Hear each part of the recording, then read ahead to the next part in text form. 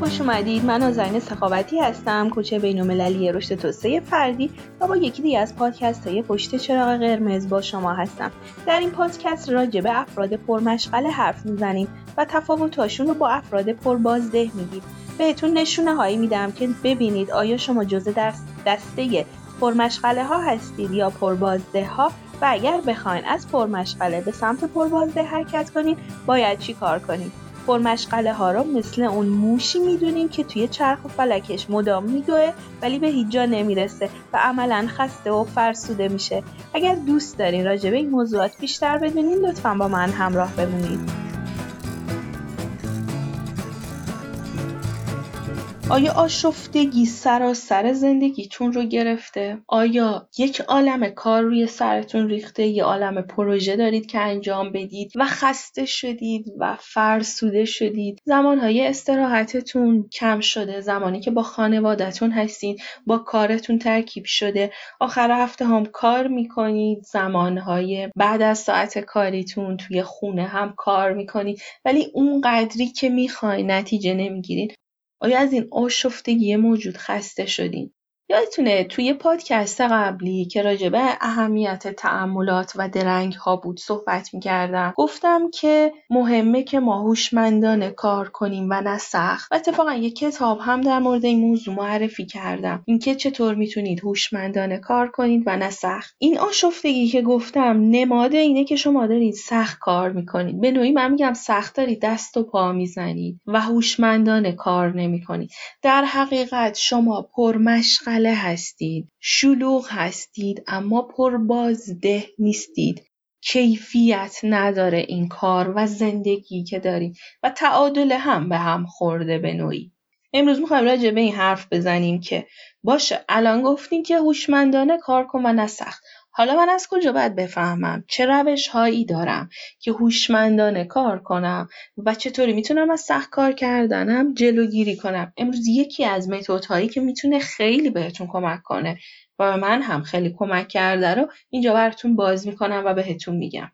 در حقیقت امروز میخوایم راجع به این حرف بزنیم که چطوری از پرمشغله بودن بریم به سمت پربازده بودن، کیفیت خروجی هامون رو بیشتر کنیم، کیفیت تولیداتی که داریم، محصولاتی که داریم، اون چیزی که خروجی ساعتهای کاری ما هست رو بیشتر کنیم و کمتر حتی کار کنیم، از زمانهای استراحتمون لذت ببریم، توی استراحت واقعا استراحت کنیم، توی کار واقعا کار کنیم و بتونیم حال خوبی داشته باشیم. اینجا مهم برای من حال خوبه، چون من هم توی حوزه پرمشغله ها بودم، هم توی حوزه پربازده ها بودم، هم سخت کار کردم، هم شلوغ بودم. اون حس درونیه، اون فرسودگی رو میخوام ازش دور بشیم و حالمون بهتر بشه. به نوعی ما میخوایم نتایجی داشته باشیم که اون نتایج نشون دهنده این باشه که زمانمون رو به خوبی استفاده کردیم و این به معنی این نیست که زیاد استفاده کردیم یا زمانمون رو کش دادیم، بلکه به معنی اینه که اون زمانی که گذاشتیم رو درست استفاده کردیم. نتایج مهمه، اینکه من آدم خوبیم، من دست و دل بازم، من مهربونم، کیفیت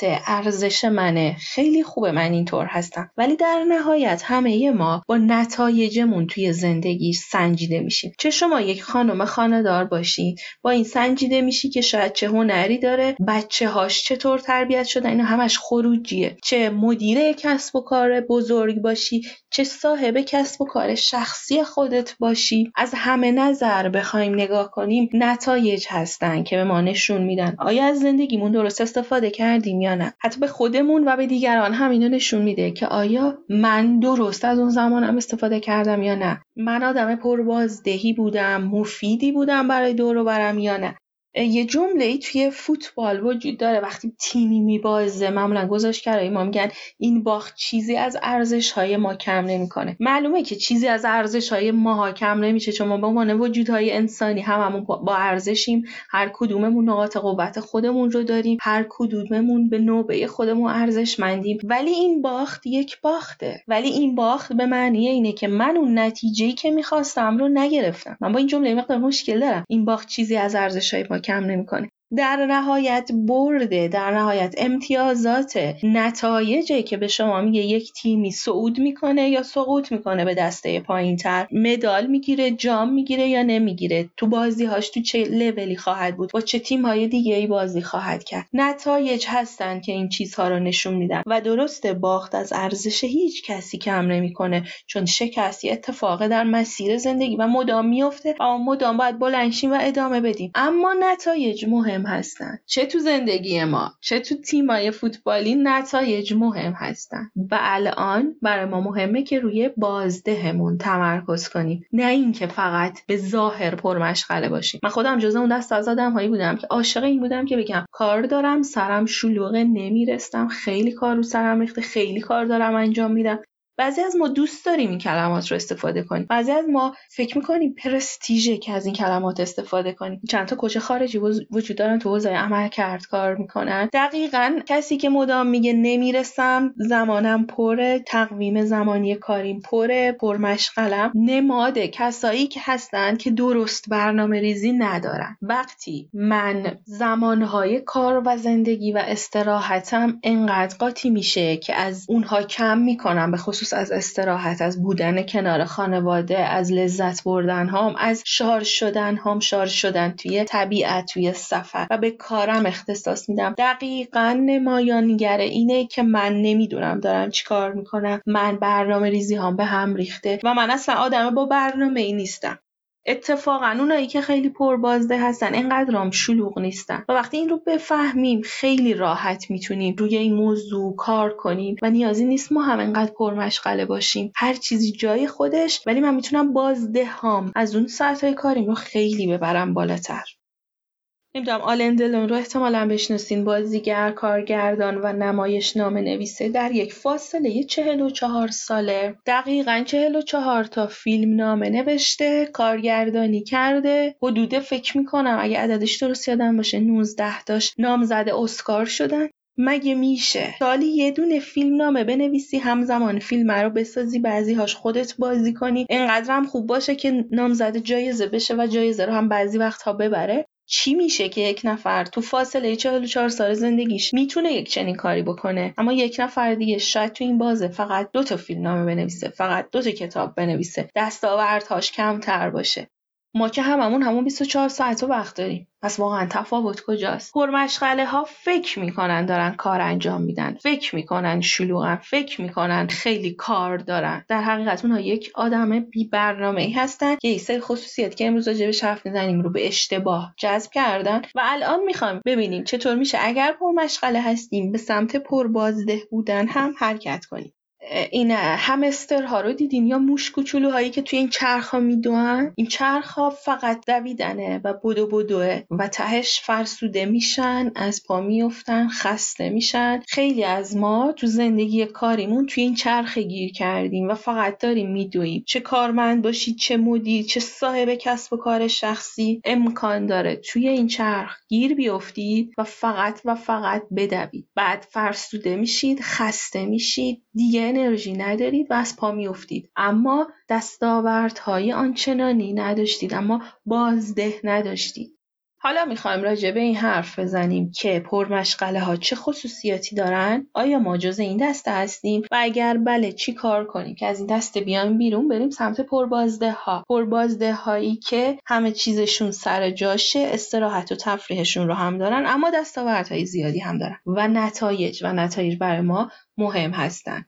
پادکست قبلی راجع به این حرف زدم که به عنوان یک فرمانده جنگی از میدون جنگتون بیاین بیرون، برید بالا بایستید، تأمل کنید، درنگ کنید، نگاه کنید که چی کمه چی زیاده. حتما اون پادکست رو گوش بدید. اما این بار راجع به اینه که خب حالا برگشتم تو دل جنگم، چی کار کنم فرسوده نشم؟ چی کار کنم از این جنگ بهترین استفاده رو ببرم؟ چی کار کنم الکی بدون هدف ضربه نزنم، بلکه با کمترین تلاش بیشترین نتیجه ها رو بگیرم؟ الان که برمیگردیم تو دل جنگمون چیکار کنیم که نتایج بهتری بگیریم؟ یادتون باشه اینکه چه کاری انجام میدید خیلی مهمتر از اینه که چقدر انجامش میدید. چه کاری انجام میدید خیلی مهمتر از اینه که چقدر انجامش میدید. برای اینکه بریم سمت این تعاریف میخوام یک کلمه رو بهتون بگم و با این مفهوم آشنا بشین. شاید بعضیاتون بدونید، برای اونهایی که میگم که این کلمه رو شاید نشنیده باشن. واژه‌ای داریم به اسم لایف هک. به ترفندها، مهارت‌ها، میانبرها یا روش‌های جدیدی که باعث بهره‌وری و کارایی شما در تمام طول زندگی، در تمام جنبه‌های زندگی بیاد بالا، میگن لایف هک. احتمالاً تو پیجای اینستاگرام یا یوتیوب دیدید فیلم‌های کوتاهی که به شما یه سری نکات ریزی رو میگه، مثلا اینکه چطور از میوه‌ها شارژر بسازید تا وقتی یک جایی گیر کردیم و شارژرمون نبود بتونیم شارژ مورد نیاز گوشیمون رو تامین کنیم. به این ترفندهای ساده و کم هزینه میگن لایف هک. هک رو که قطعا شنیدین، تو حوزه کامپیوتر استفاده میشه، یعنی اینکه از یک روش سریع و هوشمندانه برای برخورد با مشکلاتم استفاده کنم. سال 2005 بود که واژه هک رو وارد لایف هک کردن و از این واژه استفاده کردن برای اینکه بگن توی زندگی میشه از ایده های ساده و کم هزینه استفاده کرد که سطح زندگی رو آورد بالا، بهره‌وری رو افزایش داد، کارایی رو افزایش داد. جالب بدین سال 2005 لایف هک به عنوان بهترین کلمه زبان آمریکا شناخته شده. همون سال لایف هک هم که مثلا میخوام مثالشو بزنم، چطور لباس هامون رو تا کنیم با 2 حرکت، مثلا چطوری از میوه ها شارژر بسازیم، چطور به سادگی مثلا بوی کفشمون رو از بین ببریم، چطور سریعتر لباس هامون رو خوش کنیم. اینا یک سری نمونه های کوچیک لایف هک. ما هک بهره‌وری هم داریم، پروداکتیو هک ها. هک های بهره‌وری دقیقاً ایده ها، روش هایی هستن که باعث میشن ما بهتر از زمان بندی هامون استفاده کنیم و چطور بهره ورتر بشیم. مثلا اینکه چطوری برنامه ریزی کنید، چک لیست بسازید، نات تو دو لیست بسازید، چطور کاراتون رو مرتب، چطور میزتون رو انقدر مرتب کنید یا چیدمانش چطوری باشه که بهره ورتر باشید. به اینها میگن هک های بهره وری. امروز که راجع به پرمشغله ها و پربازده ها حرف میزنیم، از یکی از این هک های بهره وری استفاده میکنم که به سادگی بتونیم بهره ورتر باشیم تا پرمشغله و دیگه پرمشغله نباشیم. اما بیایم ببینیم پرمشغله ها و آدم هایی که پربازده هستن چه تفاوتایی دارن و چه کارهایی رو اون دسته انجام میدن که اون یکی دسته انجام نمیدن و بعد خودتون بسنجین جزء کدوم دسته هستین تا بتونیم یه سری برنامه ریزی های ریزی رو پیاده کنیم توی زندگیمون که کم کم از پرمشغله بودن و سخت کار کردن به سمت پربازده بودن بریم. اولا که پرمشغله ها مولتی تاسکینگن. اگر نمیدونید مولتی تاسکینگ چیه، باید بگم وقتی شما چند کار رو همزمان انجام میدین بهش میگن مولتی تاسکینگ. چند وظیفه رو با هم انجام میدید. فرض کنید من قراره یک گزارش کار بسازم و به رئیسم تحویلش بدم. این گزارش رو دارم توی یه فایل اکسلی میسازم، همزمان یه مقاله جذاب هم کارم برام ارسال کرده، صفحه وب هم زیر دست من بازه، اون مقاله هم بازه و دارم اون رو هم میخونم. تلفنم زنگ میزنه و مثلا اون یکی همکارم داره با هم حرف میزنه، شاید حتی آلارم های شبکه‌های اجتماعی هم روی گوشیم بیاد حواسمو پرت کنه. میبینین چند تا چیز داره حواس من رو میگیره. پرمشغله ها در یک ساعت، در یک محدوده، یک بازه مشخص کاری چندین کار انجام میدن. نه از مقاله چیزی متوجه شده، نه گزارشش گزارش درستیه و گزارش پرعمقیه و کاملا همه جانبه است، نه با تلفن همکارش درست حرف زده. یا مثلا من قراره یک مقاله برای سایتم بنویسم، مقاله زیر دستم بازه، صفحه اینترنت و وبم بازه، چون هم دارم تحقیق میکنم، هم مطالب جالبی که به چشمم میخوره رو مینویسم، همزمان تلگرام دسکتاپم هم هست، پیامش میاد بالا، به دوستم هم در حال جواب دادن پیامش هستم، قهوه و چایی و میوه هم کنار دستم دارم میخورم و تازه به جز اینا یه گزارش دیگه هم که امشب قرار بوده به دست دوستم برسونم، یه برنامه زمانبندی مثلا راجع به فلان محصول سایتم، اونم توی فایل دیگه زیر دستم بازه، یکم از این انجام میدم، یکم از اون انجام میدم، یکم از اون انجام میدم. پرمشغله ها چند تا کار رو همزمان انجام میدن. باور کنید اصلا هنر نیست که شما چند تا کار رو همزمان انجام بدید، چون که همه اون چیزهایی که خروجی این تایمه سطحیه. نه تلفنمو درست صحبت کردم، نه اصلا فهمیدم دوستم چی گفت، آیا اصلا همدلی منو میخواست، آیا میخواست بشنومش، نه درست پیامم رو جواب دادم، نه درست مقاله‌ام رو نوشتم، سطحی، عمق نداره، عادیه، تعداد کلماتش کمه، نه اون برنامه زمانبندی رو درست نوشتم. و بعدش پیش خودم فکر کنم وای من خیلی دارم کار انجام میدم، چقدر من باحالم که همه کارا رو با هم انجام میدم. و از اون طرف اون خروجی که میخوایم نیست و خستگیش رو تنمون میمونه.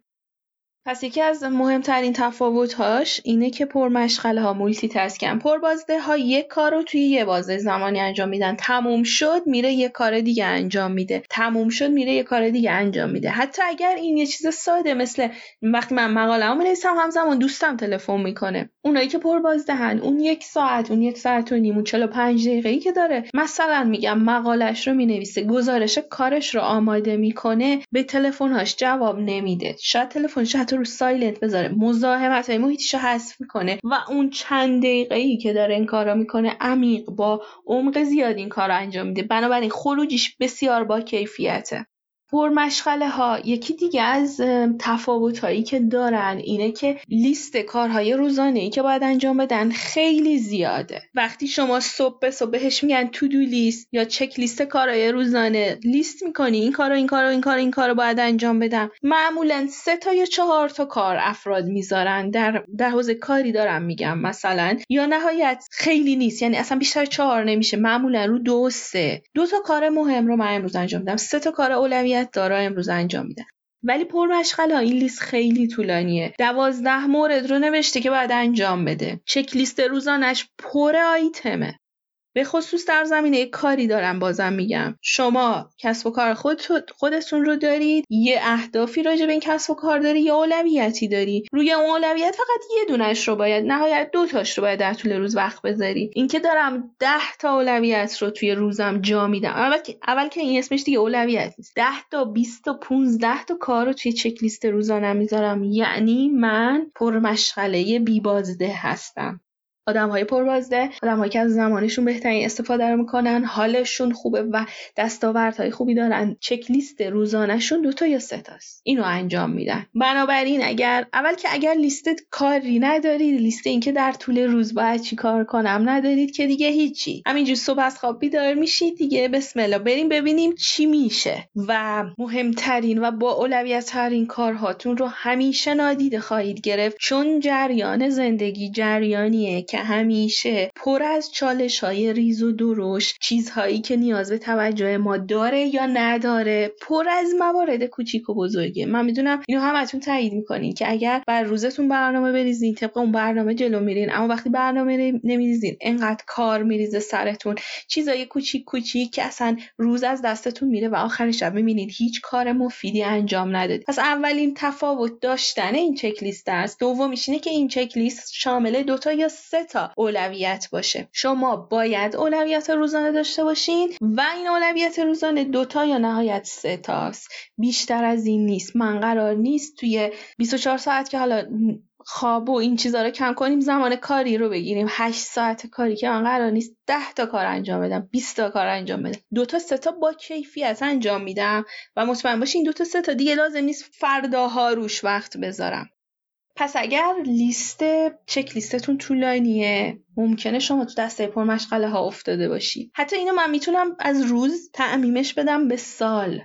لیست اهداف خیلی خیلی طولانی نشون دهنده پرمشغله بودن شما و نه پروداکتیو بودن و نه بهره ور بودن شماست. همه ما اهدافی داشتیم که از سال قبل بردیم سال بعد، از سال بعد بردیم سال بعد و هیچ وقت انجامش ندادیم. تو اسمن توی عید نوروز میشین برنامه ریزی میکنیم، لیست اهداف مینویسیم، سال دیگه بیام این لیست رو بنویسم، این لیست همینه، هیچیش تیک نخورده، هیچ قدمی راجعش بر نداشتم.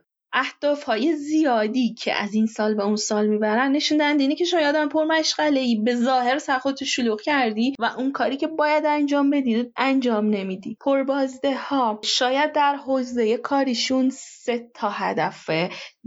تا هدف خوب دارن، هدف بزرگ دارن، در حوزه زندگی شخصیشون 3-4 تا دارن، همین، و بعد روی این 3-4 تا وقت میذارن. مثلا میتونه این هدف به سادگی این باشه که حالا هدفهای بزرگ رو که ما نمیخوایم خیلی اسمارتش کنیم، گسترش کسب و کارم یا اینکه در حوزه کار خودم برند بشم. این میتونه یه اولویت باشه، یه هدف باشه، ولی اهدافشون کمه. لیست اهداف طولانی به درد نمیخوره. من راجع به خونه و ماشین خریدن و این چیزا حرف نمیزنم، من راجع به اهدافای بزرگتر حرف میزنم. مثلا کارآفرین بشم، 4 تا کارخونه بزنم، مثال میزنم. بعضیا اینجوری اهدافشون رو گذاشتن.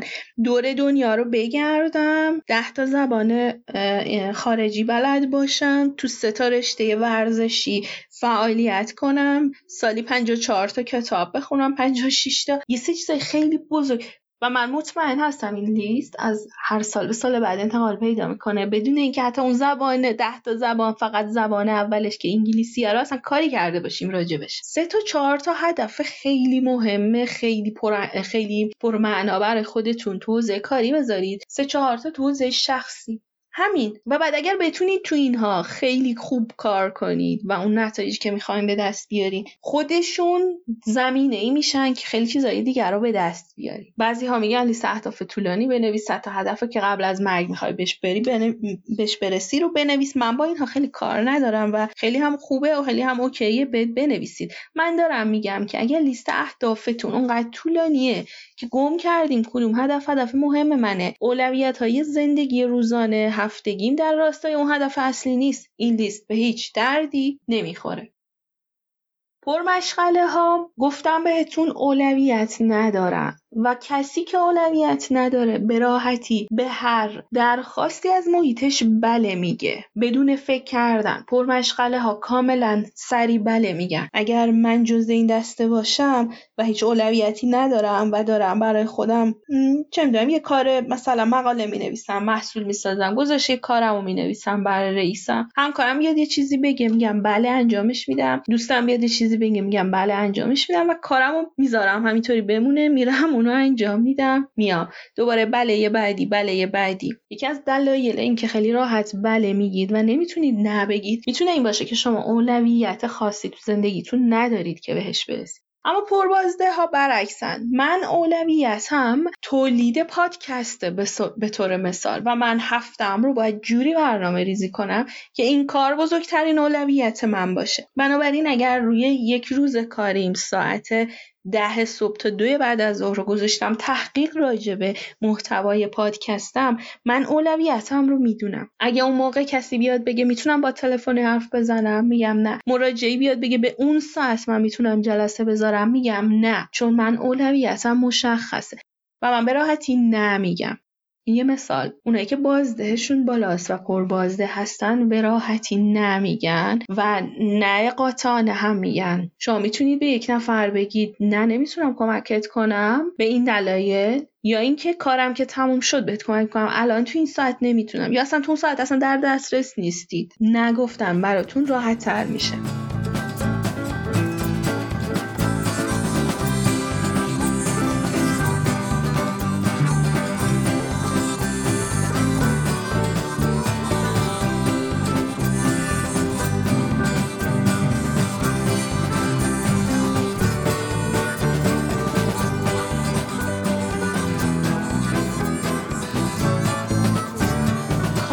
که آدم‌های پرمشغله به ظاهر پرمشغله دارن انجام میدن بسیار سطحیه و این کار به راحتی قابل کپی کردنه. من کارمندی هستم که قراره یک پرزنتیشن خوب برای تیم فروشمون بسازم و برم ارائه بدم. من اگر این رو با همین مولتی تاسکینگ، بی اولویتی، حواس پرتی، چند تا کار انجام دادن، پرمشغله بودن انجام بدم، یک پرزنتیشن سطحی دارم که خیلی رو جنبه‌های مختلفش فکر و کار نشده، از نظر زمانی خیلی طول کشیده و رنگ و آبشون خیلی قابل پسند نیست، خیلی عادیه. این کارمند به راحتی با یک نفر دیگه میتونه جایگزین بشه چون اونم میتونه این کار رو بکنه. اما فرض کنید این کارمند تصمیم میگیره یک انسان پربازده باشه و زمانش رو از سخت کار کردن به هوشمندانه کار کردن تغییر بده. توی اون یک روز، 2 روز، چند ساعتی که داره این پاورپوینت رو آماده میکنه، حواس پرتی‌های محیطیشو حذف میکنه، در دسترس نیست، حواسش سرگرمه همین پاورپوینت، توی عمقش میره، تحقیقاتش رو راجع به این موضوع کامل‌تر میکنه، از حواس پرتی‌هایی مثل وبگردی و شبکه‌های اجتماعی دوره، بنابراین میتونه کاملا تمرکز کنه مثل لیزر روی پاورپوینتش.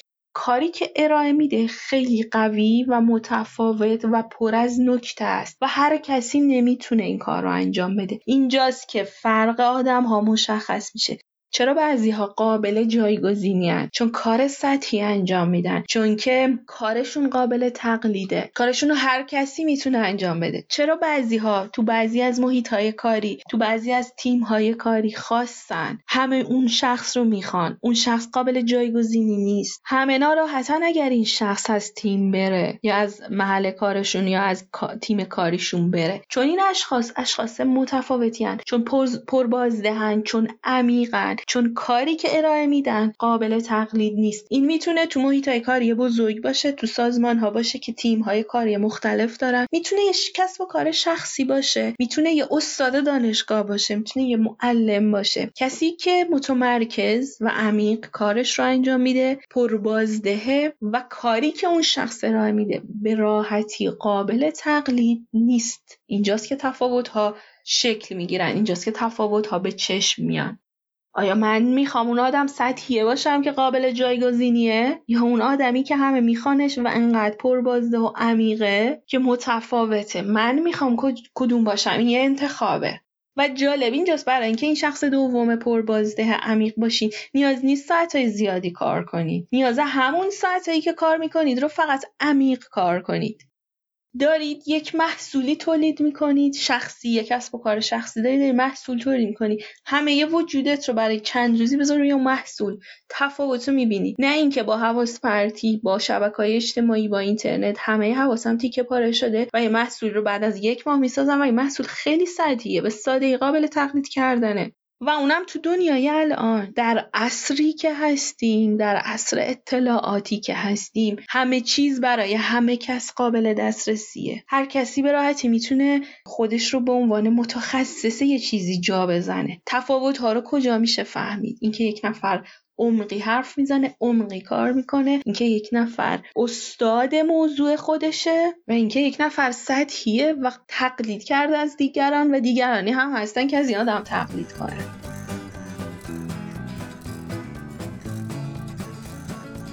یکی دیگه از تفاوت‌های پرمشغله ها و پربازده ها حال درونیه. من خودم تو حوزه پرمشغله ها بودم و الان هم اگر حواسم نباشه به خاطر حضور شبکه‌های اجتماعی که جلوتر راجعش حرف میزنیم به راحتی وارد این میشم که دارم سخت تلاش میکنم، دست و پا میزنم و اون بازدهی که میخوام رو ندارم. احساس درونیه من وقتی در حوزه این پرمشغله ها قرار میگیرم، فشار باری روی شونه هام احساس میکنم، فشار روانی احساس میکنم، فشار درونی حس میکنم، یه جور آشفتگی و سردرگمی، یه جور گیج شدم تو این دنیا. همون آشفتگی که اول وایس بهتون گفتم، همه یه جنبه های زندگی آشفتگی میگیره، درونم رو آشفتگی میگیره، حال خوبی ندارم. شب که میری بخوابی میبینی چه کارهایی رو انجام ندادی، ناراحتی، میبینی چقدر با خانوادت نبودی، ناراحتی، چقدر استراحت نکردی و چقدر کار کردی و چرا اون نتیجه که باید هنوز نگرفتی. حس درونی بد، فشار، استرس، آشفتگی، حال بد درونی، نگرانی ها، اینها نشونه های پرمشغله هاست. پرمشغله هایی که تقویم کاریشون پر از جلسه و ساعت کاری و زمانه و خیلی هم طولانیه، از صبح شاید تا آخر شب، اما حال درونی خوبی ندارن. در عوض پربازده ها برعکسن، تایم کمتری کار کردن، اولویت یکشون رو در نظر گرفتن و این آدم وقتی میره استراحت کنه، میره بخوابه، سرش رو روی بالش بذاره، حالش خوبه، حسش خوبه، در جهت اهداف زندگیم دارم قدم برمیدارم، در جهت مهمترین کارم قدم برداشتم، زندگیم یه معنایی داره، کارم یک معنایی داره. اینه که اون حال خوب درونی رو به ما میده. راجع به اولویت گفتم، یه مثالی هست. من هر موقع بخوام برنامه ریزی کنم برای روزم و هفتم، مثال همیشه تو ذهنمه، احتمالاً شنیدین، یک بار دیگه میگم.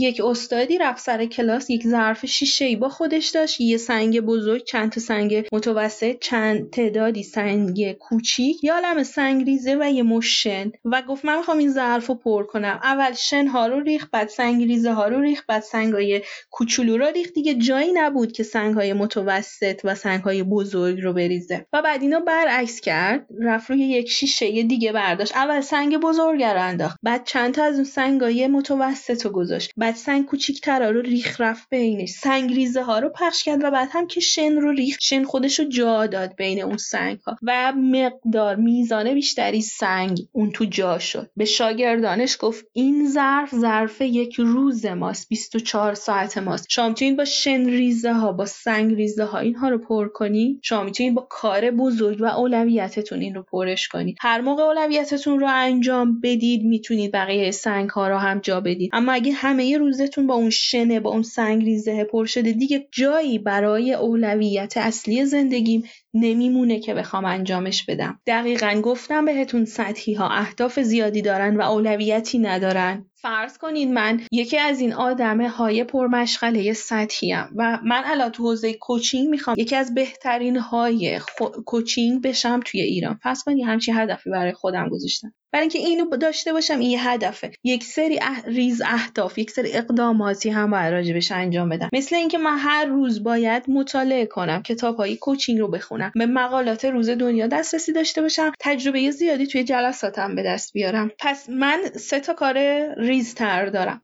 اولویت یک روز من، اگر واقعا این هدف منه و من قصد دارم تا چند سال آینده بهش برسم، اولویت روزانه من میشه مطالعه و بروز کردن دانشم در زمینه کوچینگ. حالا فرض کنید من آدم پرمشغله و سطحی هستم، همینم که اول شنا و سنگ ریزه ها رو میریزه، میام روزمو با کارهای بی اهمیتی پر میکنم، شبکه‌های اجتماعی چک میکنم، پیام‌هامو توی اینستاگرام میذارم، پستامو بروز میکنم، 2 تا مراجعه دارم بهشون میرسم، چند تا کار بیرون پیش میاد میرم انجام میدم، یه کمی به سایتم میرسم. خب من یه سری کار انجام دادم، بعد شب شده، عصر شده، خستم، یکم چه میدونم برنامه‌های تلویزیونی میبینم، یه کمی استراحت میکنم، یه کمی با بچه‌هام با همسرم وقت میگذارم و بعد آخر شب شد میرم یه کتابی باز میکنم راجع به حوزه کوچینگ، 2 صفحه‌شو میخونم، اینم خیلی خستم، یه 3-4 صفحه‌شو میخونم میبندمش. من هر روزم راه قرار باشه اینطوری بگذرونم که چند سال دیگه، 1 سال دیگه به این هدف نمیرسم، من حتی هیچ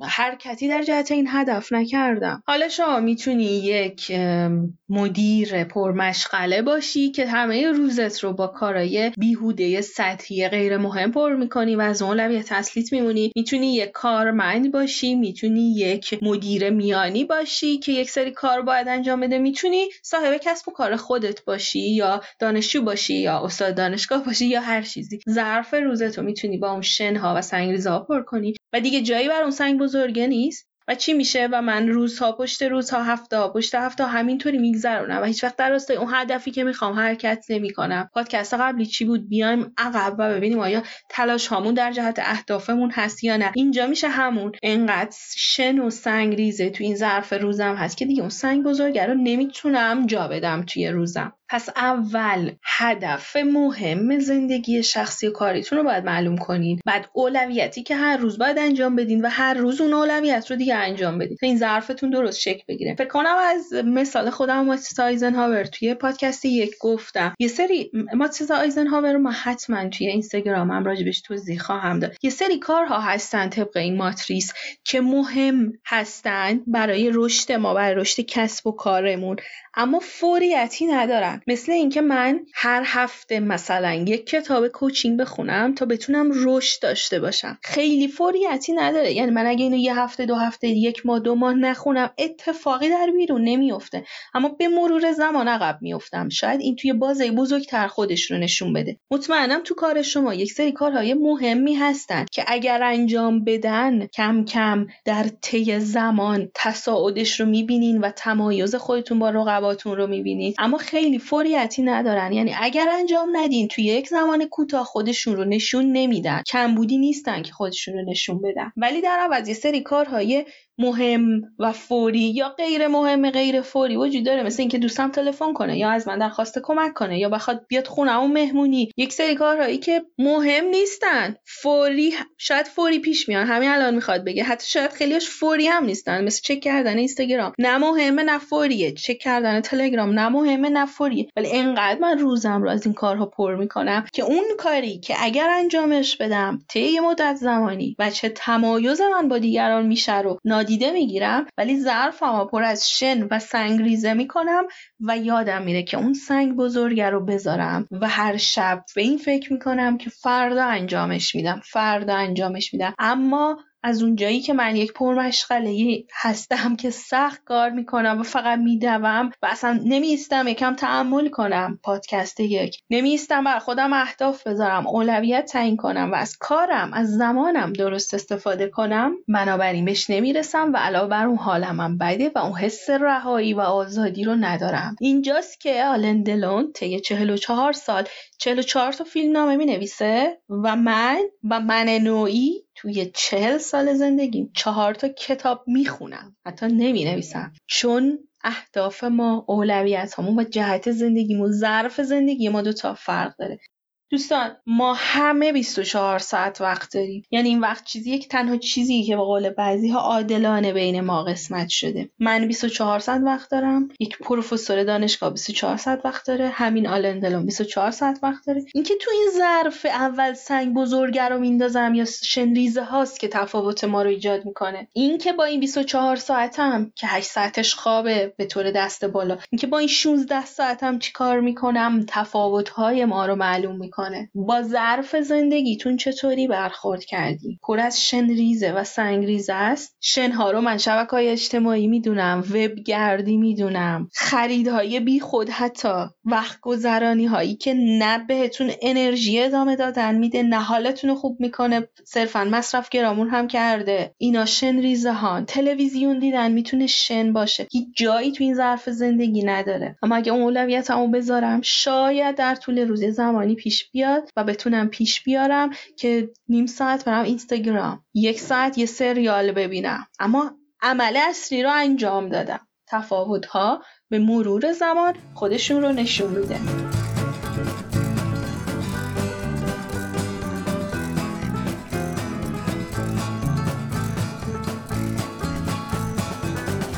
من 2 تا اصطلاح رو به کار بردم، یکم اینجا بیشتر بازش کنم. کار سطحی و کار عمیق. گفتم پرمشغله ها اونایی که سخت تلاش میکنن، اونایی که توی اون چرخ و فلک همستر گیر کردن، کار سطحی انجام میدن چون حواسشون تیکه تیکه شده، پرت شده، دیگه با همه وجود اینجا نیستن. و اون بازده ها کار عمیق انجام میدن. این 2 تا واژه رو من مشخصا از کتاب کار عمیق نوشته کال نیوپورت گرفتم. بی نهایت توصیه میکنم کتاب رو بخونید، بارها بخونید و استفادهش کنید، حتی شده یه دونه نکته‌اش رو تو زندگیتون استفاده کنید. بسیار کتاب متفاوت و خوبیه. اما توی این کتاب کار عمیق رو اینطور تعریف کرده: فعالیت‌های حرفه‌ای که در حالتی مملو از تمرکز و بدور از مزاحمت انجام شده، توانایی‌های ذهنی شما را تا حد نهاییشان درگیر می‌کنند.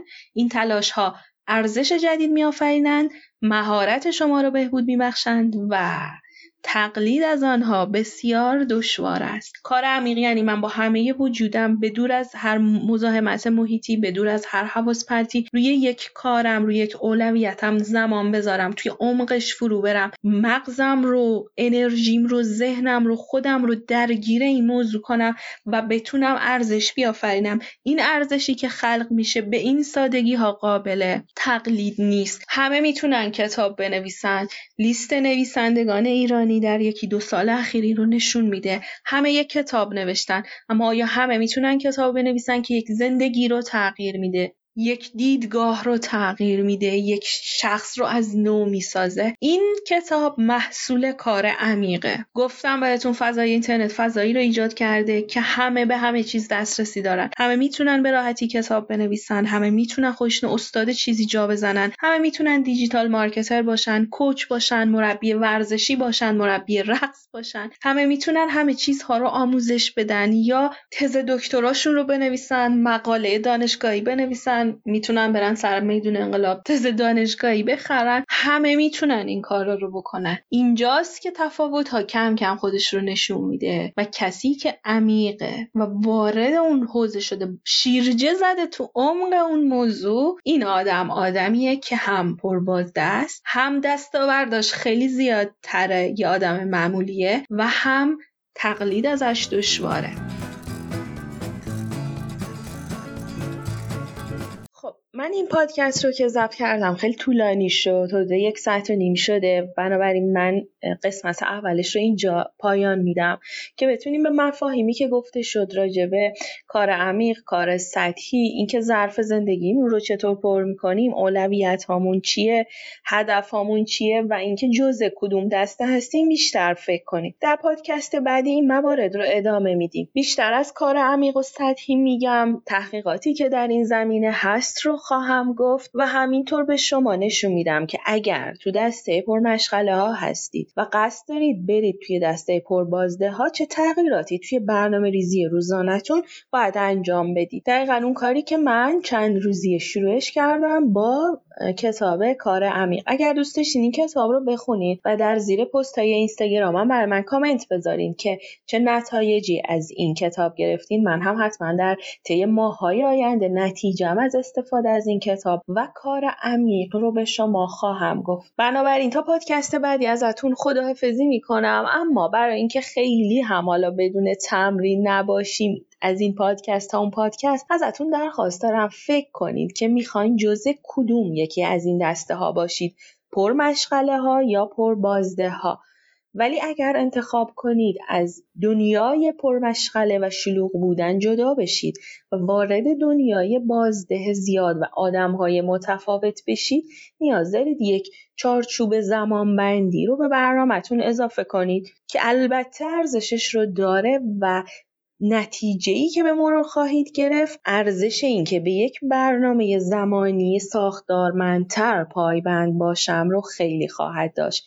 انتخاب ما اینجا انتخاب بین عادی و شلوغ بودن و پربازده و متفاوت بودنه. اگه دوست دارید منو در شبکه‌های اجتماعی دنبال کنید، اینستاگرام من هست نازنین سخاوتی، سایت من هست سخاوتی.com که محصولات و دوره هام اونجاست. همینطور در تلگرام با اسم کیمیاگر کانال من رو میتونید پیدا کنید. موفق باشید. تا پادکست بعدی ادامه همین پادکست. شما رو به خدا میسپارم. خدا نگهدار و حال دلتون خوش.